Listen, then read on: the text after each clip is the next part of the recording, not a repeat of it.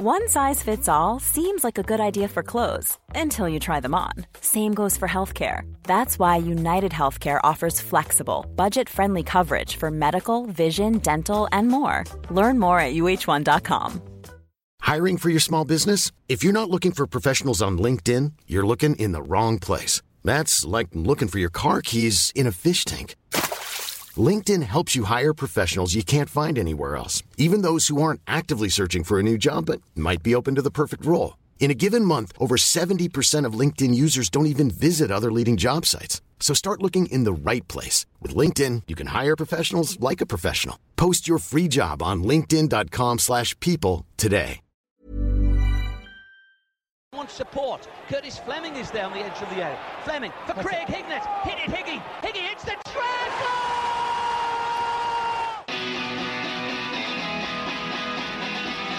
Ravanelli coming alive again.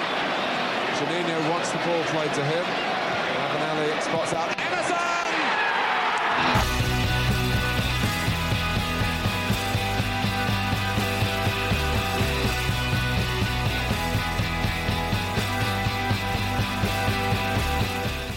Hello and welcome back to the Borough Breakdown podcast. Me, Johnny, Dana and Tom Green. We are the Borough podcast that gives you the ins, the outs, the ups, the downs of Middlesbrough Football Club. And if you're not following us on the podcast apps or on social media, just search for the Borough Breakdown. You should be able to find us on your podcast provider, but also on any social media channel that you want us to follow on. But let's chat about the Borough. And well, I talk Karanka's Birmingham City beat the Borough yesterday with 1-0 at the Riverside. A goal from Scott Hogan in the 26th minute gave the Blue Noses all the 3 points at the Riverside, leaving Borough in 7th place in the Championship table, 4 points off the playoff places going into Wednesday's game against Nottingham Forest at the City Ground. And we know very well that it's not a very nice ground for Borough to go to. But Dana, let's kick things off. A massive contrast. There was a huge contrast from the performance 4 weeks ago where Borough beat Birmingham 4-1 at St Andrews. What was the biggest difference in performances? Application, I'd say. I mean, the game against Birmingham at St Andrews, we obviously did go a goal down there as well, but we had the fight to get back into it, and we weren't obviously settling for that 1-0, and it was a complete contrast. It was night and day, actually, the two performances, because yesterday I just didn't see that fight. There was no spark, there was no creativity. We didn't look like we were going to score. It was a very, very poor performance from Borough, just all across the pitch, really. I can't really pick out any positives. We had 3 opportunities and it just never seemed as though we were going to score. Warnock said after the game that if we were playing until next Christmas, we probably still wouldn't put the ball at the back of the net, and it was just one of those games where collectively we really weren't at it, and you could tell that we'd only had one training session, and it was barely a training session. So yeah, it was a very bad performance, and I think I have to put it down to the COVID situation, because we just didn't look at the races at all. And I said it on Twitter that it felt like I'd gone back to 2019 watching it. It was like Pulis ball / Woodgate ball, where there was just no idea really. And it was a shame to see that sort of performance. Yeah, all the gear and no idea. Tom, do you think a lot of people were saying online it was either Karanka masterclass or Karanked was the word that a lot of people were saying, or were Borough just simply poor yesterday? I know Dana's just been mentioning there about COVID and the training side of things. Would you think Borough were just simply poor, or do you think Aitor did one over us on us? Yeah, I'd agree that it was more we were poor than they were phenomenal. Like, for me, Karanka masterclass is like 1-0 away win at Norwich at the end of that first playoff season. And I don't think yesterday had it wasn't the same kind of game as that. Fair play to him. I'm not convinced that was the same Birmingham City squad we beat 4-1 just a few weeks ago, because they did actually look a bit more up for it. There was a bit more kind of zip in the passing, and I noticed every time there was like a corner coming in or a cross coming in, Neil Everidge never tried to catch it. He was always punching it clear. It was almost like, I'm not going to try and catch this and let it drop back into the net. But at the same time, I just thought we were extremely poor yesterday. I think I noticed in the first half that we didn't seem to have a plan. They were having plenty of the ball, plenty of possession, which we've seen under Karanka for however many years, 4 years. He was manager here, and we just didn't have a plan to deal with that. We were getting the ball, trying long ball, but they were kind of pushed quite high up the pitch, so they were winning it back, and then the whole process was starting over again. Up until they scored, you could see it coming. Yeah, they had a really good press yesterday. I thought Birmingham were brilliant in that first half. They stopped the transition play very well. They made us hard. It was hard for us to connect the midfield to the forward, hence why we probably pushed Tab into the central number 10 role anyway in the second half. But I think overall they were the much better sides, and I think they probably deserved the win. But Tommy, you alluded to it there about around the possession stats, and Birmingham had a 67% possession in the first 30 minutes of the game before they went ahead essentially, and then they went ahead after a couple of minutes after. But do you think Dana's echoed it? Would you think that the lack of training in the training ground closure was like the key factor in Boro's slow start yesterday, or just think is it just a couple of things? Is it just the tactics from Karanka, or is it simply just a case of we've had COVID and no training, and it's just really impacted our performance? I think potentially a mix of both, but more leaning towards the COVID situation. Like I said, I don't want to take anything away from them because they did have their tactics spot on for the match, and they did outplay us. But at the same time, there was a big difference even between this game and Brentford last week, where we didn't look at the races really. Yeah, it's interesting you bring that up about not being at the races, but we got a question, Dana, from Sean 92, and it's from Instagram, and he says, "Why does it take us a goal for us to get going? Have you seen this trend?" The question was, "Why does it take a goal for us to get going?" But also, have you seen this trend in Boro's displays of late? I'm just thinking that Brentford went a goal behind, Wickham, Birmingham twice, Sheffield Wednesday. How about the last 6 games, really, that we've went a goal behind? Yes, we might have won games and we've brought it back, but why do you think Boro's starting these games quite slowly, and why do you think it's taken us a goal to get ourselves back into gear and starting to kick on again? Yeah, it's interesting that that's been brought up, and I'm glad it has, because it passed me by, to be honest. I think because, like you said there, we've managed to get ourselves back into a few of those games. It maybe I've just sort of glossed over it a little bit, but maybe a little bit of mental fatigue, physical fatigue. It's interesting to note that in 2 of those games, Sheffield Wednesday and Wickham, they came from individual mistakes from Paddy McNair of all players, and we know this season Paddy McNair has played a lot of games, not only for us but for Northern Ireland as well, when Ian Bearclough thought it would be shits and giggles to play him every single minute, even though they were out. So it could potentially be down to that. It is a worry, because sometimes, like yesterday when we're not at the races, when certain players aren't stepping up, we can't get back into the game. Like I said, we never looked like getting back into the game yesterday, and yeah, I have to put it towards maybe a little bit of mental fatigue, physical fatigue. It might sound daft, but the impact of COVID just in general might actually be affecting the players more than we know, but individual errors are costing us at the moment, and we need to iron that out.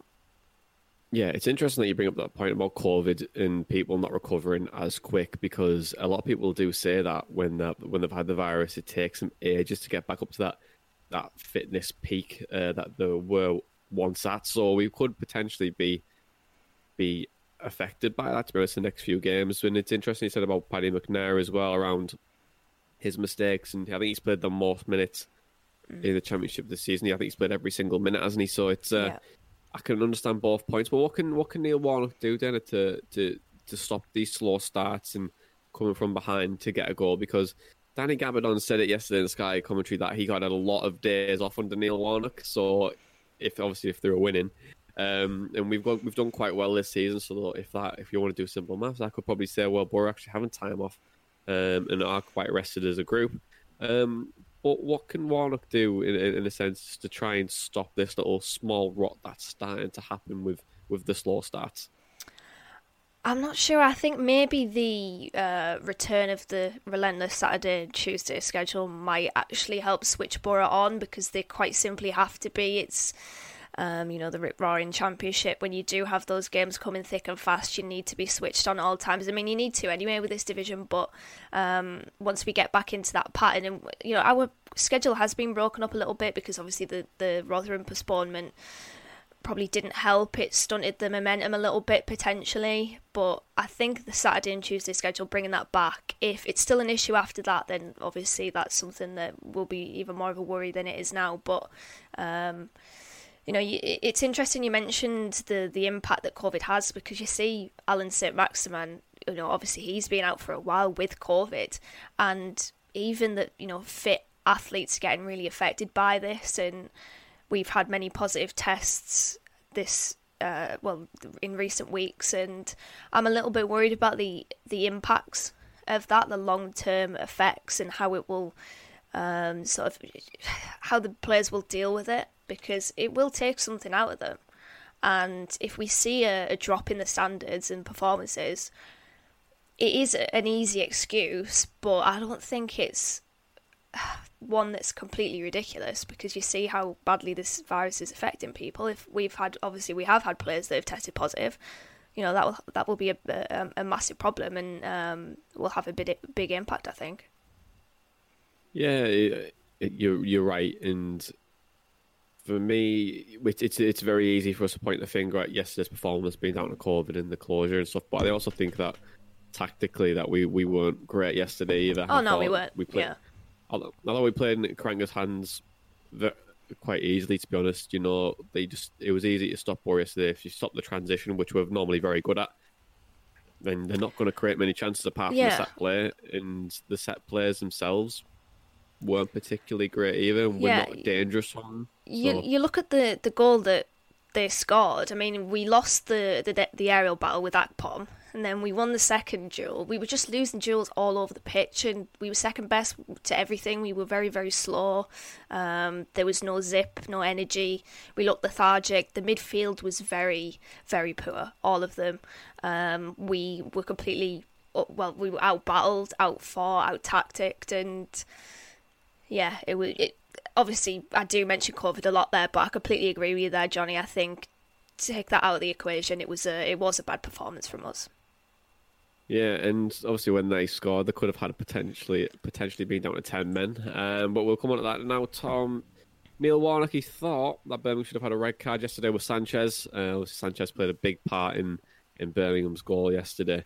He looked, from the outside looking in, it looked like he kicked down Paddy McNair. Do you think Borough unfortunate that Sanchez didn't get a red card yesterday? And do you think that would have influenced the game? Yeah, I mean, I don't want to say too unfortunate, because we should be good enough to beat them 11-on-11 anyway.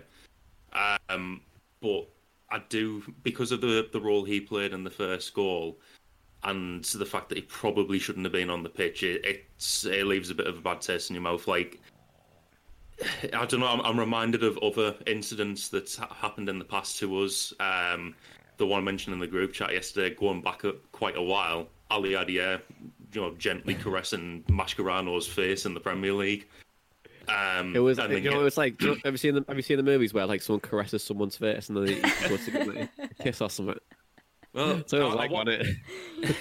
I watched that back after the game yesterday, and there was like literally no reaction from Mascherano.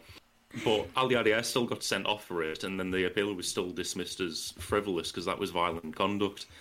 And for me, violent conduct is violent conduct. Like, if you raise your hands to a player on the pitch, or you kick out on a player on the pitch like Sanchez did to McNair yesterday, it's still violent conduct. It's still a red card.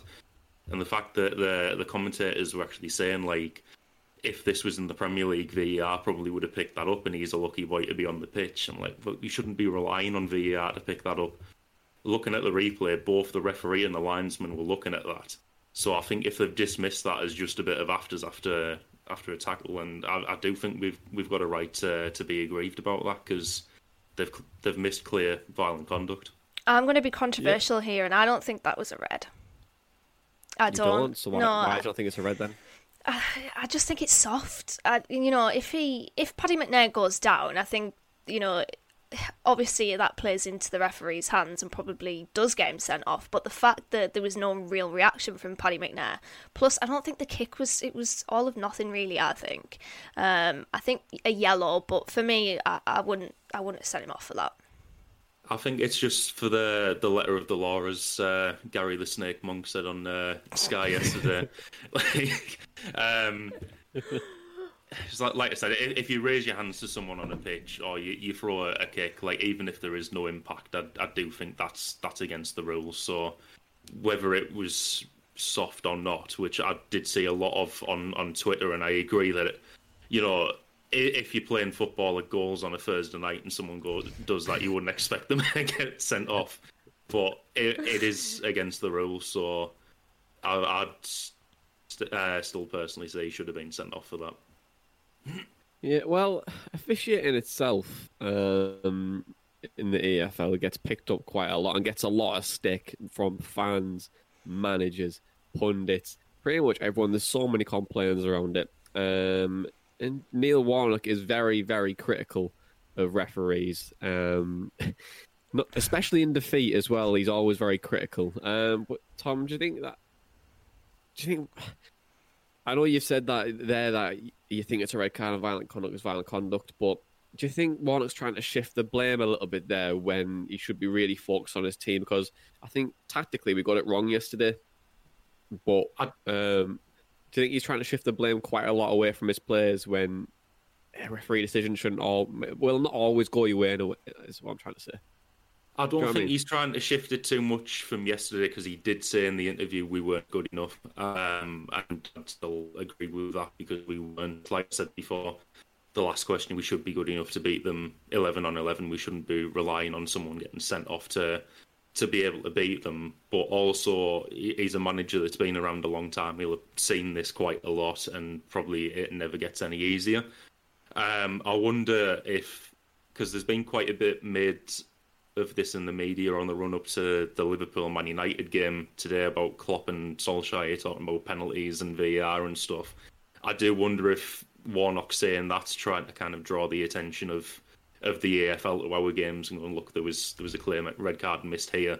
Maybe we get a better referee in for the next game or something. I'm not sure, but I think for some of the other games where he's done it, it has felt like he's tried to shift the blame, but not so much for yesterday, because he did admit in the post-match interview that we weren't good enough. Yeah, I think I don't want to sound philosophical, but I feel like it just stuns like the growth of like the team, and in a way, like I find press conferences from managers so interesting because they're always trying to pick a blame on something that's external to like what they've done. So it's like, oh, well, if you get beat 1-0, but it's from a penalty that wasn't really a handball. Like, then they blame that for the defeat, when really, like, if it went the other way, they wouldn't be that bothered about it. But then also, you probably didn't do enough in the game to like do anything to win it. So it's like, I think for managers, I think sometimes they have to take that share of the blame and be like, you know what, sometimes tactically we are wrong, but actually we've probably learned from that, and we're going to utilise it in the next couple of games to see if we can overcome that. I think I'd prefer that rather than just like saying, oh, well, it's the referee's fault, because you'll never fully learn from that. I just think it's just pointing the finger rather than like looking at yourself and what the team performance, because I thought yesterday we were holy crap, to be honest. And but I think the referee side of things, I think the standard is quite poor. And like, I know how difficult it is to referee. I used to referee kids like in TGFA like for many years, and when you used to have like 15, 16-year-old lads like kicking lumps out of each other, that's when it's like you can see the frustrations of like for like referees. It's not an easy job, but I think for managers, I think they have to try and shift the blame on themselves first before they start looking at external things. Looking at external things, because you should really be putting games to bed. But anyway, Johnny's philosophical quote of the week scrum done. Dana, we don't normally chat about opposition. Well, we do really part of the breakdowns, but George Friend yesterday, man of the match, probably the best performance I've seen him play at the Riverside for like the last 3 years. I thought he was absolutely majestic at the back for Birmingham yesterday. But Borough missed a trick by offering a 1-year deal and then letting him go for a 2-year deal at Birmingham, or do you still think it was the right move to get rid and to build on what we're doing this year? I think it was the right decision. It was the right time for George Friend to go. Fantastic performance from him yesterday. It was, I mean, the script was already written, wasn't it? He was always going to get man of the match yesterday, unfortunately. But I think it was the right time for him to go. He obviously wanted reassurances over a more long-term deal where he probably would then maybe phase into the coaching side of things at Borough potentially, but we weren't wanting to offer him that. And I think that was right from Borough. We are building for the future and we are essentially building a different era, and Matt Ball has fitted in really well. There's not a lot of players that have been able to dislodge George Friend or not exceed him but replace him essentially, and he's done that quite well. You know, James Husband tried and he was here for what felt like 10 years and he made 2 appearances, and then Fabio did well, but largely we haven't really had a left back that's been able to replace George Friend, and Matt Ball is doing that and doing that well. So I think it was probably the right decision for Borough to get rid of him. We all said collectively that his legs had gone, and well, his legs randomly appeared yesterday. Of course they did, but yeah, it was the right decision to let him go. Tom, would you echo Dana's thoughts there? Right move to let George go? Yeah, definitely. I still think in a few years' time, when he's at the back end of his Birmingham contract, like, he might be just kind of like stuck on the bench, or you know, even if Karanka's not there, like, they might be struggling to move him on with that length of a contract. And I think with the restructure we've had in the club over the last couple of years and the new direction we're going to take, like, yeah, we'd have all liked to maybe see him stay and hit that 300 appearances, because echoing Dana's tweet from the other day, being stuck on 299 is just extremely annoying. But yeah, it was the right thing to do to offer him 1 year, but he's done the best thing for his career, I suppose, to move to Birmingham, and good luck to him. Yeah, but it was excellent yesterday. And I just thought yesterday, when you messaged me, Tom, in the morning, saying you had a bad feeling about the game, I just thought they're going to win 1-0, and Adam Clayton, of all people, who didn't score once at the Riverside, is going to bundle home a winner off him in the 87th minute. You know what I was expecting? Like, because you said it was written that George Friend to get man of the match. I was expecting us to be like peppering their goal at the last minute, and Clayton to do that rugby prop thing that he did against Sheffield under Pulis and just keep us out. You know what? That was probably the best moment of Tony Pulis's entire reign. Everyone on the line trying to stop the ball from going in. That was amazing. Got out Tony Pulis. Unemployed now. Yeah. And rightly so. Yeah, quite rightly so. God, Tony Pulis. Dear me. We love Tony on this podcast. You know what? I'd love to sit with Tony Pulis and actually dissect his Borough career. Just to I just think it'd be really interesting from a manager's perspective, because a lot of people hate him. You call him a massive dinosaur, which, you know, I probably agree with. But I think it'd be nice to sit down and be like, right, okay, dinosaur. Let's talk about Jurassic Park, and let's talk about your 18 to 2 years at Borough. Plus, he actually thinks he's done quite a good job here and contributed to the way the club is now. So I'd look the way how he thinks that, considering some of the signings he made for some of the monies he spent. Yeah, well, it'd be interesting. It could have well, it depends what he's done, really, doesn't it? You don't know the stuff out behind the scenes that he might have changed or stuff like that. So he could have, but on the pitch, God, it was terrible to watch. But speaking of transfers, Tom, thanks for connecting me there. Instead of putting me on a tangent, we'll talk about transfers. Romain Borrell, Tom, he went out on loan this week for his first loan spell at Bradford City for the remainder of the season. A generic question, really, but how important is it that we get these young players out on loan for the remainder of the season? I'm thinking Sam Folarin, Isaiah Jones, Hayden Hackney, if we can do that as well. But Romain Borrell as well, getting them out on loan. How important is it for us to get them out on loan and get them that match day experience? I am a big fan of when young players do that to kind of work their way up. Personally, I remember Ben Gibson doing it, where he was a Tranmere and Plymouth, and kind of York. working up the leagues, and York as well, working up the leagues and getting that experience so that they're a lot more ready for first team football. And I think for the players we've got in the team now, such as Folarin, Jones, Burrell, it'll be important for them for growth. I like I say, I'm quite a fan of that approach, and if we can do that for other players and not leave ourselves short for the rest of the season, can only be a good thing. Yeah, we do need some bodies, but it was good that you mentioned there, Tom, around like getting some more experience in the league. Then Neil Warnock was very critical of the under-23 leagues last week, and he was essentially asking to bring back the reserve leagues where you'd play against like maybe like Northern League teams, but then also like very low tier sides in like friendlies and stuff like that. And when you're more likely to play like more like the tougher men opposition. Does he have a point there? Do you think it'll help or hinder the development? Because the under-23s and the standard that we've seen is actually probably getting a lot better in terms of football inside. The standard's a lot better. But I think that physicality side of the game is pretty much lost. But do you think it'll help or hinder the development of players if we were to scrap the under-23s and have more of the reserve-type games again?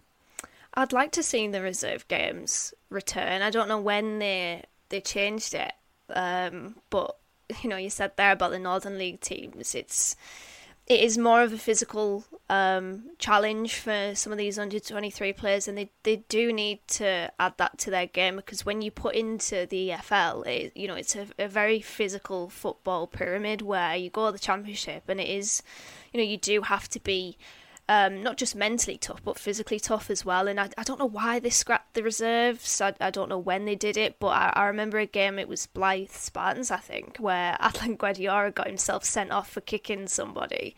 That's the sort of scenes you see in the reserve games. But, obviously the under-23s need as much experience as they can get. And sometimes there really isn't an avenue for them to go out on loan, because, you can have potential suitors, but it might not be the right club, so you've got to find a compromise to that, and the reserve games are that. The under-23 matches, I think that's more of a hindrance for me than playing under-23 games, because you are learning, because you're playing football, but you can expand that learning by playing Northern League teams, the rough and tumble of the Northern League, of the lower divisions. I would like to see that return, so I'm completely with Neil Warnock when he says he wants to see that back. Yeah, I think technically the under-23 leagues are quite good. I think you're right though, Dana, on the physicality side of the game. I think the EFL itself is completely and utterly different to the Premier League. The Premier League is technically brilliant, and you tend to see that physicality of the game just disappear into thin air. Yeah.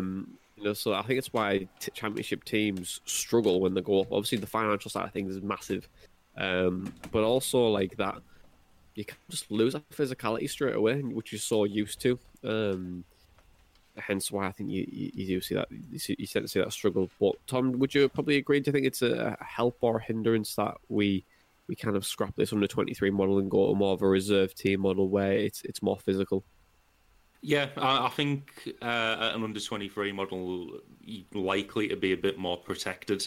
But yeah, if we were to switch to reserve, like I said, with the loan thing, you're playing against people who've been in the first team, and you got them on your team. It's going to help the younger players having more experienced players with them, kind of telling them what to do and clattering them if they're on the other team.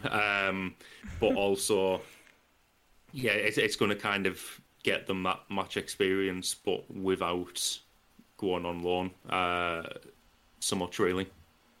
Yeah, I think that in an ideal world, I think we should have a blended approach to it. The under-23 model is great for technical ability, but also if you're playing the likes of, like, say, a Whitby Town or a York or I don't know, you could even play like a Forest Green if you want to in League 2, just to like have like that blended approach where you are playing like that tough side of the game as well in like midweek friendlies, or probably more of that. We probably do that sometimes, but if we were to do that more officially and try to be bit more physical in our approach. It might help players in the future, but what I would say is that England itself as a country is getting a lot better at developing talent. You can see it in this England side, the under-23s. Some players are coming through technically were absolutely brilliant from where we were a few years ago, but I think we do miss that physicality, and I think fans in England love that physical side of the game, rather than that continental approach of being very technical. The under-23 leagues, playing each other, it's just like that Spider-Man meme where they're just sort of stood there, like, looking at each other. They're not really developing as much, and I get, like, obviously the technical ability, you sort of have the scope there to improve in that respect in that department, but yeah, they need to have that physical side as well, because if you can have all the technical ability in the world, but if you go to League Two and get lumps kicked out of you, then what else have you got? I think you do need at least a little bit of a physical edge to your game in order to really sort of not thrive in the division. Yeah, but to manage the division. I suppose just to back up the physical point of that, though, is it Folarin and Jones both came from that Tooting and Mitcham down near London somewhere, and they were both 16, 17 playing in the men's team. I think I'm not quite sure on the ages, so I might be wrong there. But they're still young players, and they were playing in the men's team in a men's league, really, rather than coming up through an academy play 23s football. So that's maybe why, when we've seen them, they do look to have a bit about them. Yeah, I agree with that, Tom. But we'll continue with transfers. Conor Hourihane was mentioned this week. Tom, from Aston Villa, a great song from the Aston Villa fans, by the way. So if we do sign, we've got a great chant there. But a key player in the Villa team who got promoted from the Championship and the safety last year, and he has played a few games in a rejuvenated Aston Villa side. They've been very good to watch this year.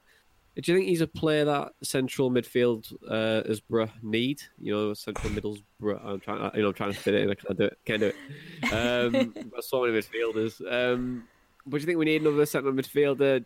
He's clearly got quality. There's no doubt about it. But do you think he's a player that we need at the moment?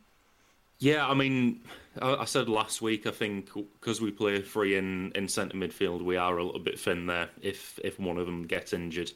And adding more quality to it can only help. Like I said last week, I think when we're looking to add players to that, we want them with a high work rate who, like I say, going to be like 7 or 8 consistent every week. Well, I admit I've not seen too much of Conor Hourihane other than kind of when he's played against us.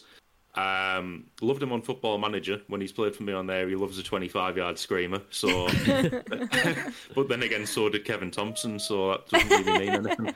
I think, like I say, adding quality and work rate to that midfield, if he's the type of player that fits in with what we've already got, and fits into that system, then it can only be a good thing.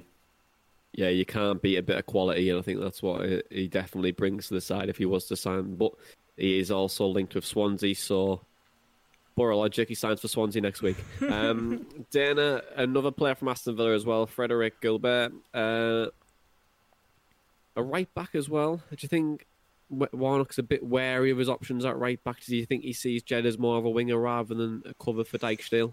Well, at the moment, the way that he's playing Jed, it seems as though he prefers him further forward, which means that we've got Dijksteel really right back. So it wasn't initially a position that I thought that we needed to strengthen. I remember when we did our list of transfer targets pre-season, we didn't pick a single right back because we thought we're okay there. I would actually say we probably need a left back more, because if Marvin Johnson is seen as a winger and Hayden Coulson is... I don't know where Hayden Coulson is playing, to be honest. Then we've only got Matt Bowler, but then again with Jed moving further forward, which I think is probably actually is better positioned to play at least as a right wing back. We could potentially do with one, and I think Gilbert is a good player. He's available. Same with Hourihane actually, and when you mention Hourihane, if Lewis Swing is to leave this month, I think Conor Hourihane would be a fantastic addition and an upgrade on wings, or an improvement to the midfield. So I would take both of those players, to be honest, from Villa. And it's weird that we're actually being linked with players rather than Villa being linked with players that we're also linked with, because you remember when that was the thing. That was definitely the Spider-Man meme. Yeah, that was the Spider-Man meme. But yeah, speaking generally, I can't see us bringing many players in this window. It would be great for us too, just to give us that extra push, maybe in a playoff fight. But yeah, I can't see it happening, to be honest. Okay. Does it wait? I just want it for that alone. Well, his name doesn't fit into Pigbag or Seven Nation Armies, so yeah, sign him up. For that reason. Yeah. All right, let's do it.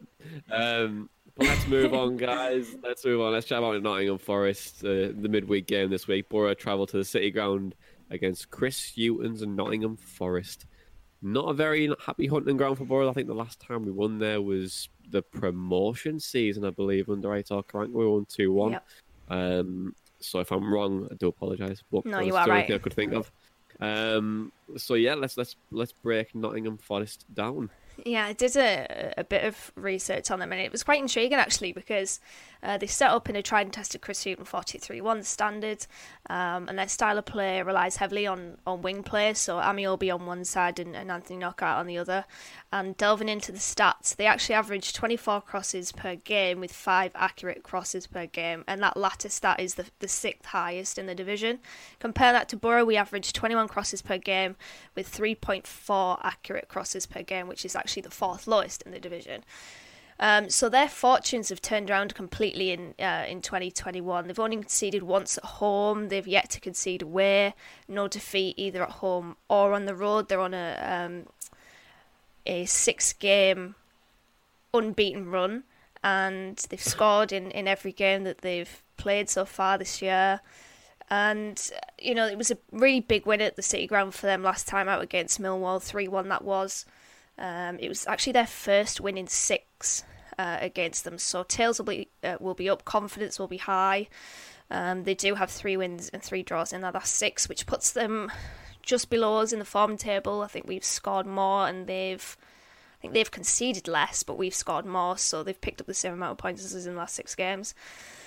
And for me, I've picked out the star man, Sam Bissau. A lot of Forest fans are saying he's made a massive difference for them of late. He holds the fort in midfield, sits in, breaks up play, allows the front line to thrive.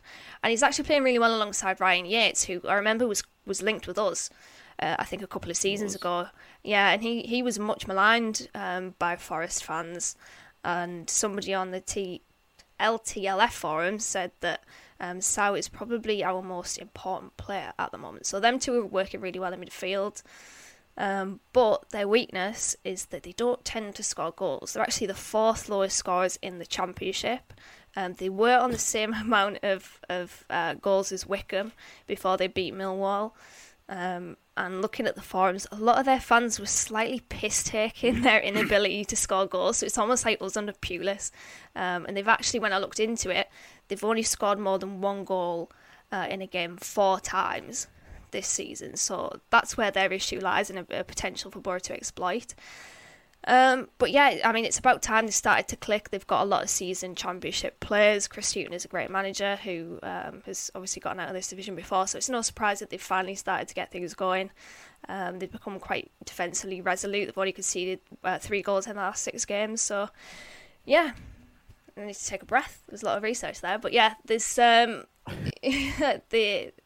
they're improving, I think, and I was quite surprised because I just assumed they were at the bottom and they were down and out really, but it seems like their East Midlands neighbours Derby are still struggling rather than Forest. So yeah, it'll be an interesting game. Wayne Rooney's Derby County. No, yeah. But it just screams 3-0 Nottingham Forest, doesn't it? Just screams 3-0 Nottingham Forest. Sammy Amiobi hat-trick. Sammy Amiobi hat-trick, yeah. Indeed. Tom, is there anything to add? I mean, yeah, I've looked at the form as well. Like Dan said, 6-match unbeaten run. They beat Millwall yesterday. 2 goals from Amiobi. I think the other one was from Ryan Yates. It really messed me about yesterday because I was looking at them for me bet and I thought, nah, no, not today. And then, yeah, typical. But yeah, on that run, they beat Preston away, beat Cardiff at home, beat Sheffield at home, and then had draws against Millwall away, Stoke away, and Birmingham at home. Yeah, so the you know what, they turned the corner under Chris Hughton. I think it could be a really difficult game for us. Chris Hughton's that seasoned vet. He knows what to do to get out the Championship, similar to Neil Warnock, and I can't see this game being fun to watch. I think it'd be a very, very boring game. 5-5. I think it was. So it's it was a bit of a difficult game at the Riverside, I thought, when Chris Hughton first came in. So now he's had a lot longer to work with them. It can be even worse. Yeah, it's going to be a very defensive game. You know, we need that bit of quality in the final third. Someone to gamble. I think Duncan Watmore could be very, very incremental in Boro's win. Just the way he roams around from the defenders and the attackers. I think if I was to play him or I was to play Tav, I'd be looking to get on Sambassou and Sambassou, however you say his name, Dan. I can't Sambassou, whatever. Sau, I think. I don't know what I said.